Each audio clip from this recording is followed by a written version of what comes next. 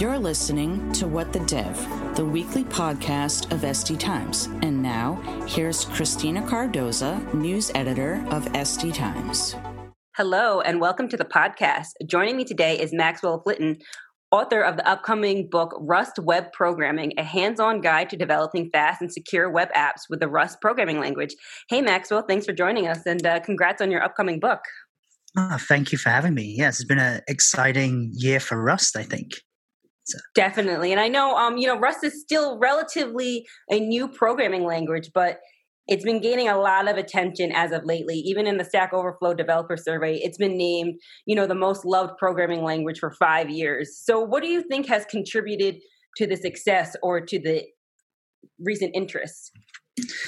I think it's the combination of memory safety with speed. So before, we used to always have to have a trade-off between having a slower language that had a garbage collector that kind of stopped temporarily to check all pointers and try and make sure that the memory is managed, or we would go for something faster like C++, where you'd have to manage the memory yourself, which leads to a lot of bugs and security flaws and stuff like this. I mean, there's obviously competent C++ developers out there, but it kind of slows down the development and it kind of increases the barrier to entry for these really fast programming languages. And what Rust managed to do, which was really unique, was it managed to not have a garbage collector, but with borrowing rules, it still managed to keep it memory safe, which is a complete game changer. So you can develop stuff quickly and safely with confidence and still have that speed. Great. Now, your book focuses on web development with Rust, but when I've talked to developers, Rust has more commonly been associated with the embedded programming or robotics world. So why web development for Rust? Is there anything that's happened in the evolution of the language that makes it a good fit now? Yes, so you're right. Yeah, initially, it was embedded systems because, it was fast and low memory. And with web development, there's a lot of moving parts in terms of you have to get the authentication right, you have to get the middleware done, you have to connect to a database. And these are all very vulnerable as well, because the idea behind web programming is that anyone can access it, but then it also leaves it open to a lot of exploitation and so on. And with all these moving parts, frameworks take a while to develop. But we are now in this stage where Atix Web, which is covered in the book, is now quite mature. And Rocket framework, which is also covered in the book as like a add-on, is kind of like it's still in what we call unstable or nightly Rust, but it's moving into stable Rust in its next couple of releases. So now we have these tools that we're looking at it and we're saying, yes, these are starting to become mature enough to actually develop in them. Now we've had, conversations about the language off air, and we've talked a little bit about, the compile is just slow with Rust still, despite all of its benefits and the memory safety and the speed of the language. When you go to compile a program, it's very slow. Do you see this becoming a problem in web development, or is this just something that you have to deal with?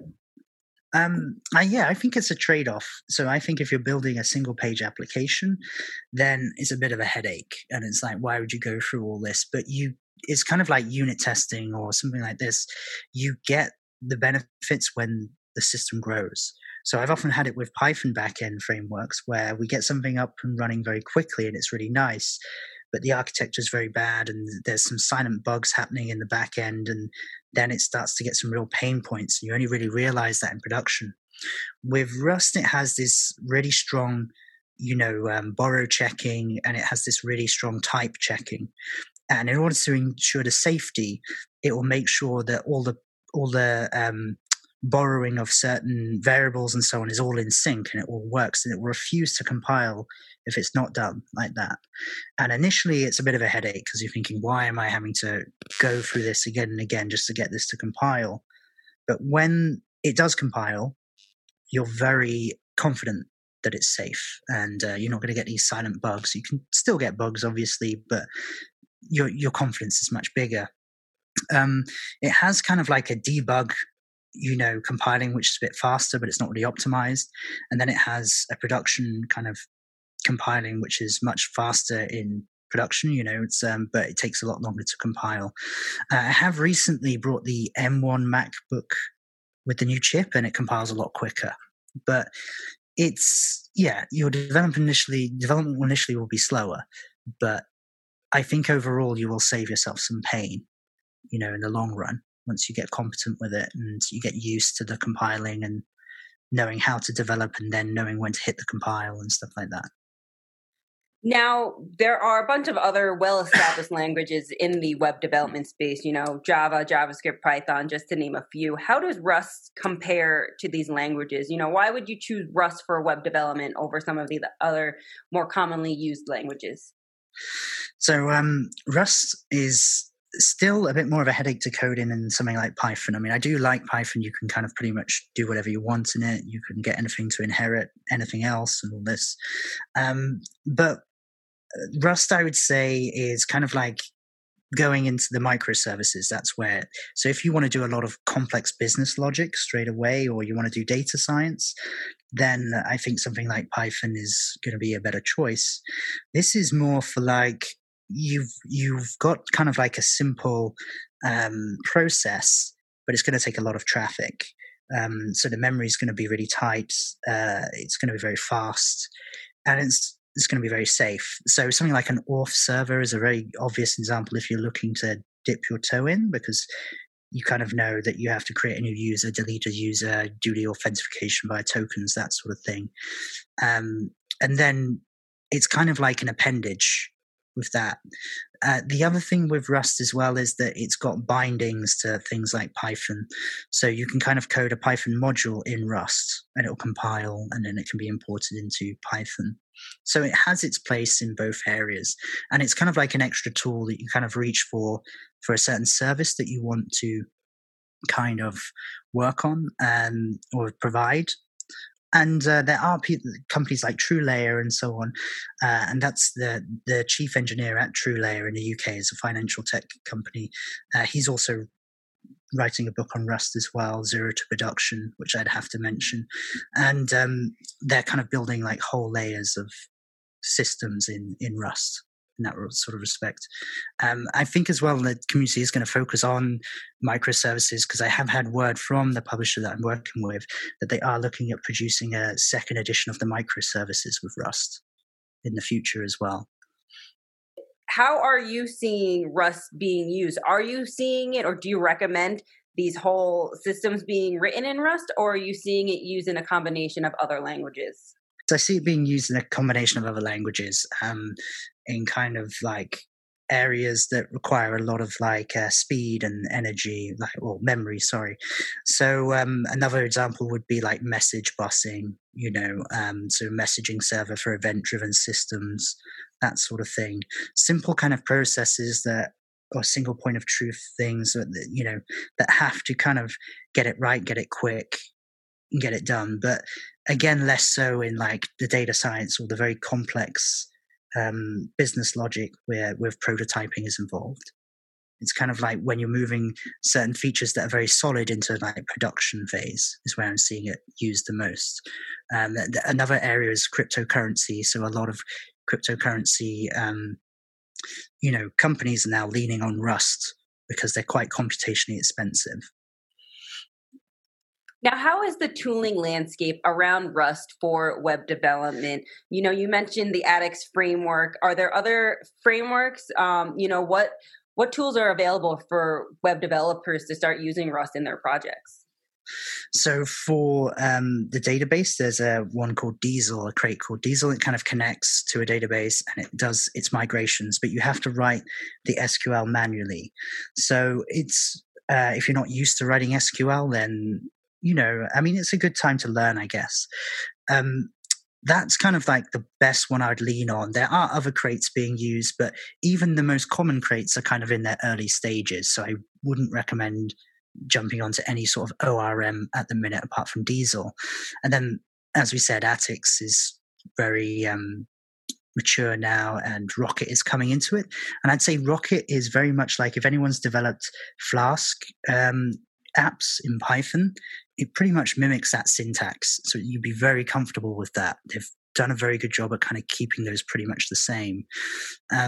We're like a decorator across a function that defines a view. And then we also cover Warp framework, which is, again, quite different to the other two. So they all have quite different approaches. But this one's kind of more new. It's kind of not much documentation, and the error code, the error messages are a bit strange sometimes, and they kind of fill up your whole terminal very quickly. So it's up and coming now. I wouldn't be too hard on the developers. It's a newer framework and need to iron out the kinks. There are some also dead frameworks. So we were initially going to look at Iron, but then you sometimes just come across these GitHub repos and they haven't been touched for like a year. So there is still quite a bit of turnover. And that was initially why Rust was not favorable for a while, because it kept introducing breaking changes and people had to keep relearning stuff. But as I said, the Atix Web, the Diesel, the Rocket, if you keep with those, they're fairly stable now and they won't be making huge breaking changes that's going to get you to wake up one day and if you upgrade, you have to completely rewrite your code. Another one that's very low level is called Hyper. And that's a very fast, kind of like minimalistic framework. From what I remember on writing it a year ago, it had introduced some very aggressive breaking changes. But I think that's also smoothing out as well. And that's going to be updated in the microservices with Rust book for the second edition that PackT is going to offer as well. Great. Now tell me a little bit about your upcoming book. Why did you think it was necessary to write this? Or why do you think, now is the time to bring Rust into the web programming space? It was through online forums. So I came from a Python background and I didn't do C++. So stuff like if it doesn't have a garbage collector, it kind of it kind of made me kind of freeze up a bit and I think, maybe I'm not qualified. And we started getting choke points, in some of the jobs I was working on. And it's just like, you need to pick a faster language. And that's when I started looking into Rust. And I did it very gingerly at first. And then I realized it was nowhere near as big, bad, and dangerous as people were saying. And there was actually quite a lot of misinformation. So people would just arbitrarily call it a systems language, and by default, because they called it a systems language, it doesn't mean it's good for web development. And people would just say, it's really hard. And when I started looking at the borrow checking and that sort of thing, it took a bit of a while to get your head around it. But if you could code in something like Python or JavaScript, once you got your head around borrow checking, it's really not too heavy. So that's when I came up with the idea that we should really write a book that's kind of engineered for people that can code in, other web programming languages. And we don't cover like what's a loop, what's a function, all that sort of stuff, because, as a developer in those languages, you should already know that. And it kind of just focuses on the weird quirks that Rust introduces that you'd have to kind of become accustomed to. So a string kind of has a pointer and then it gets put on the heap, so it's that sort of, and you have to kind of reference it and dereference it. And you have to kind of denote like what size the integer is to kind of allocate that memory. It's these sorts of small things which once you have them explained to you, it's not as intimidating. And I think that was the thing that people with memory safe programming languages, they kind of just look at a bit of syntax and they pick it up quite quickly. They see these memory allocation issues and they think, oh gosh, I'm wading into something too hard. And it's kind of saying, no, there's these simple rules that if you just get accustomed to them, you can code just as productively. Now, what sort of hands-on guidance will the book provide? So it starts with an introduction saying like, these are the quirks to the Rust programming language, and this is what you have to learn if you want to develop in it. Then it goes on to like building a basic web server. Then it goes on to connecting it to a database and running your migrations. And then it adds in some middleware so you can authenticate, user tokens, and you can try and authenticate and get the user ID from the token. And then it does it in a very modular fashion. So we get the reader to build their own modules and their own crates within the app. And we do this all in Atix Web. And we also serve some HTML and CSS and JavaScript. So they have a fully functioning to-do app that they click on the front end, and it will get to do items that for the user account, and they can manipulate it all they want through the front end. Then we go through the DevOps side. So we build some kind of like pipelines that kind of contain, because it's all the database and so on is managed in Docker. And we configure the Nginx, the Rust app, the database and so on, and we spin it up and we put it onto a AWS EC2 instance. So the reader should be able to do that and then connect it to a proper database if they want to. So they should be able to, with Nginx and everything else, actually launch their app, because that's another thing with a lot of online tutorials, is that Rust is kind of covered in, it's like, oh, this is how you get an app running, and it says hello world, and then you say, okay, great, and that's it. Whereas this kind of goes the extra way and say, this is how you can actually put it onto an AWS server with Nginx and get it running. And then we also cover like, body checking of the request and that sort of thing, and JSON serialization. And because we got the reader to build the modules separately within the app, we then switch to like Rocket and we switch to Warp, and they can just copy and paste some of the modules that they coded for the previous app and just plug it straight into the other framework. It's kind of focused on using the framework for routing, but trying to get them to take as little dependency on these kind of frameworks as possible, so they can kind of jump around and try different frameworks without having to completely rewrite their code. Great. Thanks, Maxwell. Unfortunately, I think that's all the time we're going to have on the podcast today. But if our listeners would like to learn more about Rust in the web development space, the book Rust Web Programming will be out March 9th of this year. And Maxwell, before we go, where can our listeners get their hands on this book? So you can go on the PACT website, or you can go on Amazon. And Amazon, they do have a 25% discount for readers on this for this podcast, and that's valid until the 20th of February. So it's from now on to the 20th of February. You can get 25% off the book, and I think you've got the code, so I guess it's in the description. Or yeah, definitely, we will put the code in the description for our listeners. And thanks again for joining us, Maxwell. Until next time, you guys have been listening to What the Dev.